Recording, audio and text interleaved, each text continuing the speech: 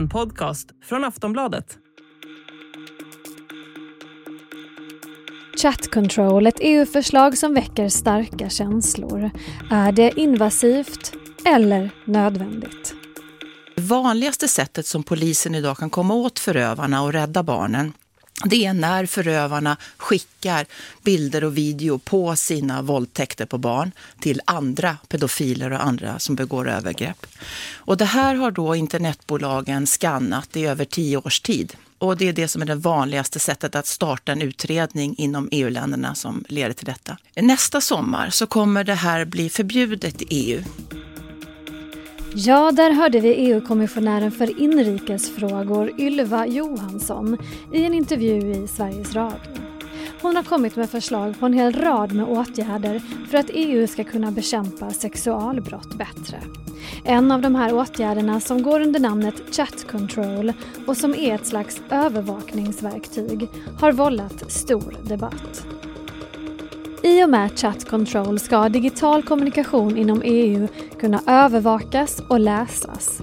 Det handlar om mejl, telefonsamtal, sms, molnlagring, krypterade chattar, allt som sänds ut av både privatpersoner och företag.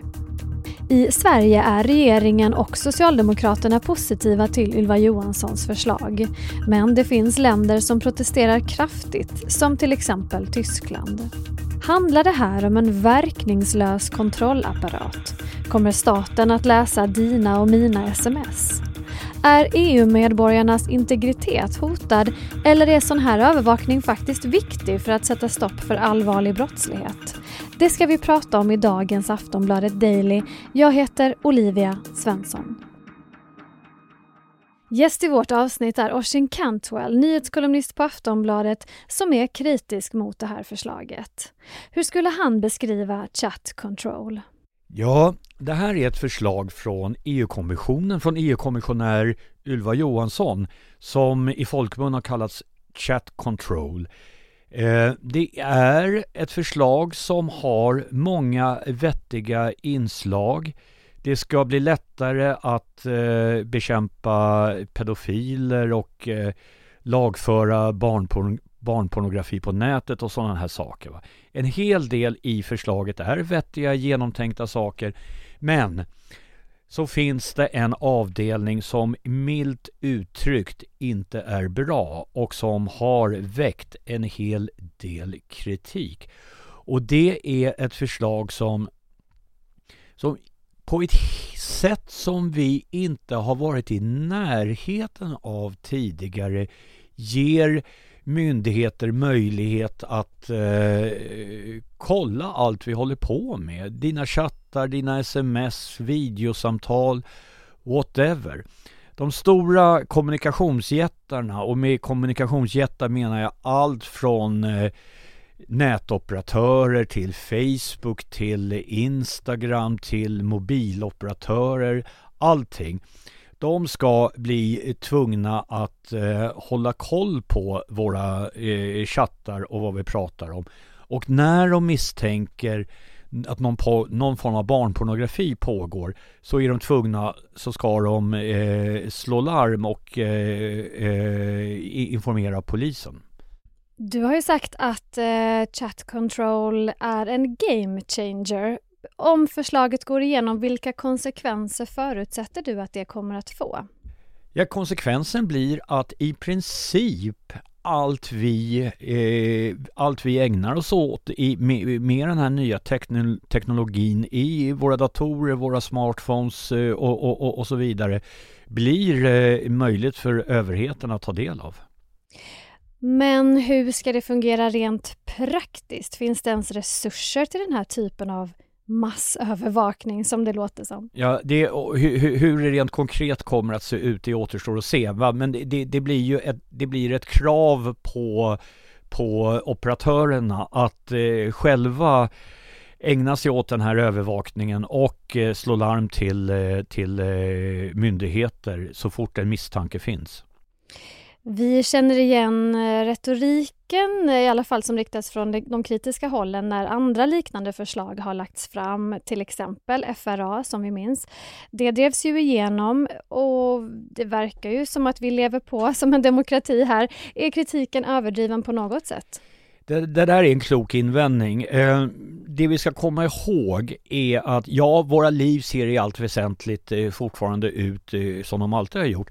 Men vad vi pratar om här, det är ju liksom inte bara teoretiska risker, utan vi pratar också om verktyg som staten och polisen får och möjligheter som öppnar sig. Det är ju egentligen inte så att Säpo är särskilt intresserad av vad Olivia Svenson sysslar med.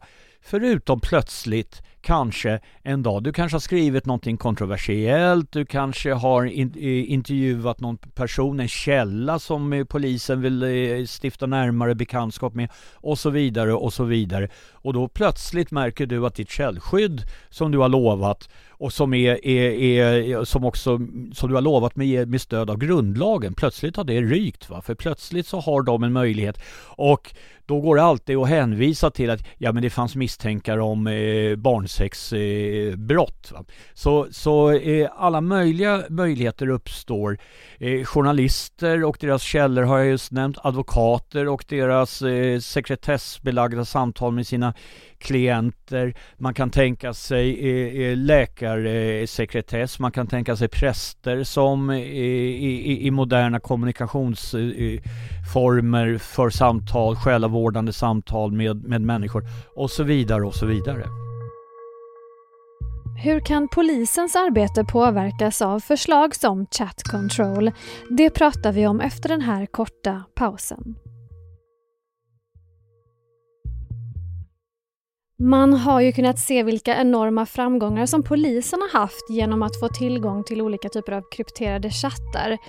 Med tanke på det, är det inte en bra idé att driva igenom det här chat control då och ignorera det faktum att några oskyldiga kanske drabbas? Ja, det där är vid en första anblick en rimlig fråga. Men om vi tittar lite närmare på det, jag antar att du syftar då på de här olika systemen, Encrochat och allt det här som har sprängts, va?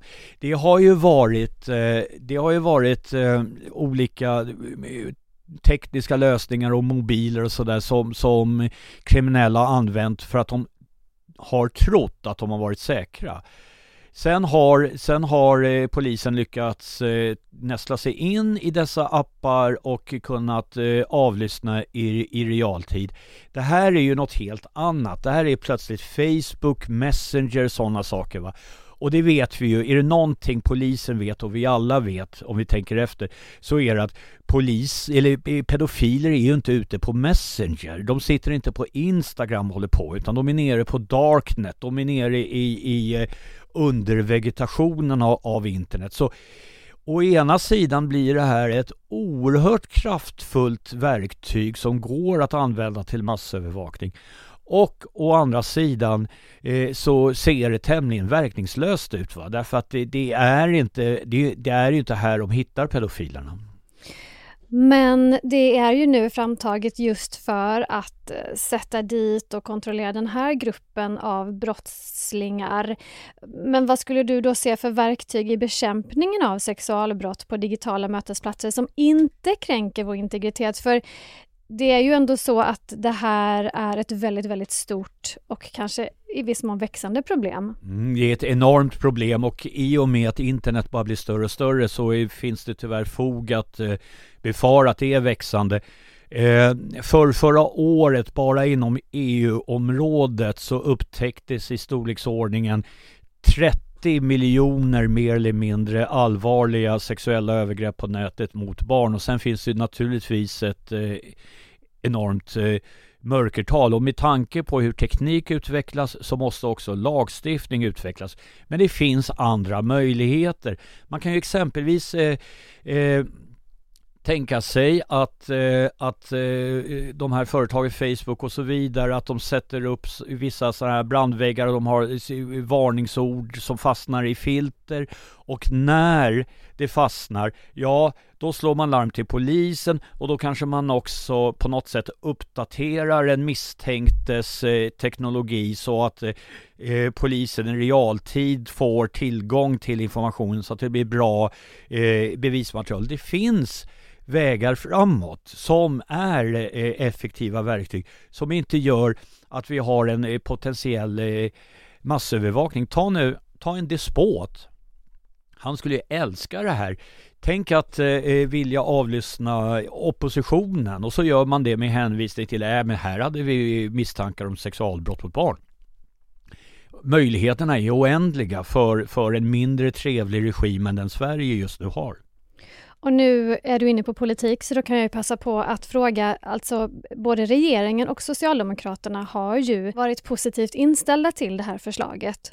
Det är riktigt, och när moderater och socialdemokrater gör gemensam sak, då vet vi av erfarenhet att det ska mycket till för att det inte glider igenom. Men det här är ju då en EU-gemensam historia, och det finns protester där ute i vår världsdel. Det finns länder som säger blankt nej. Exempelvis Tyskland vill inte alls veta av det här. Tyskland är ju som vi vet ett land med väldigt mörka historiska erfarenheter av vad politiker kan ställa till med.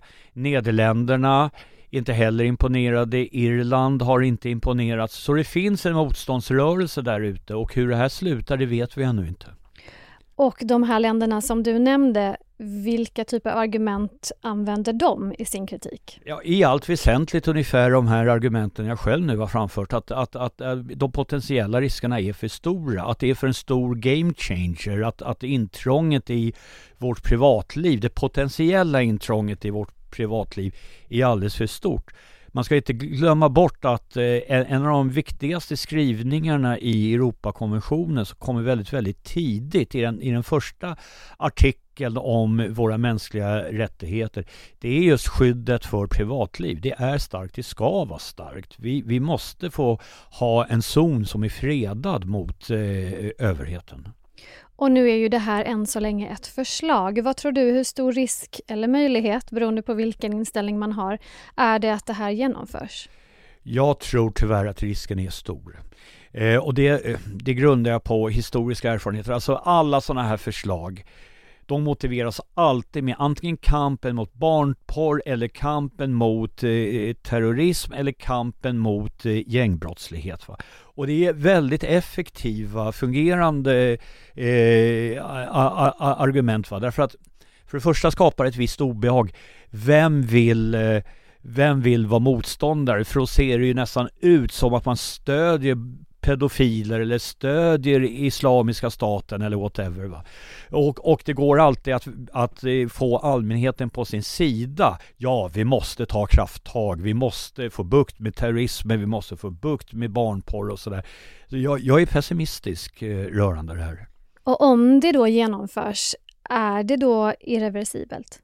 Ja, det befarar jag. Ibland införs såna här historier temporärt, alltså det är en tillfällig lag 5 år hit och dit, va? Men när staten väl har flyttat fram sina positioner så har de det, och då i regel backas det aldrig.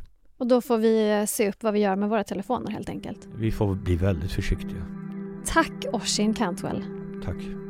Nyhetskolumnist på Aftonbladet, och jag heter Olivia Svenson. Du har lyssnat på ett avsnitt av Aftonbladet Daily, Sveriges största nyhetspodd. Vi hörs igen snart. Hej då.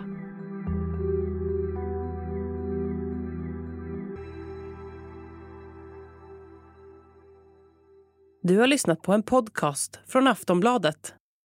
Ansvarig utgivare är Lena K. Samuelsson.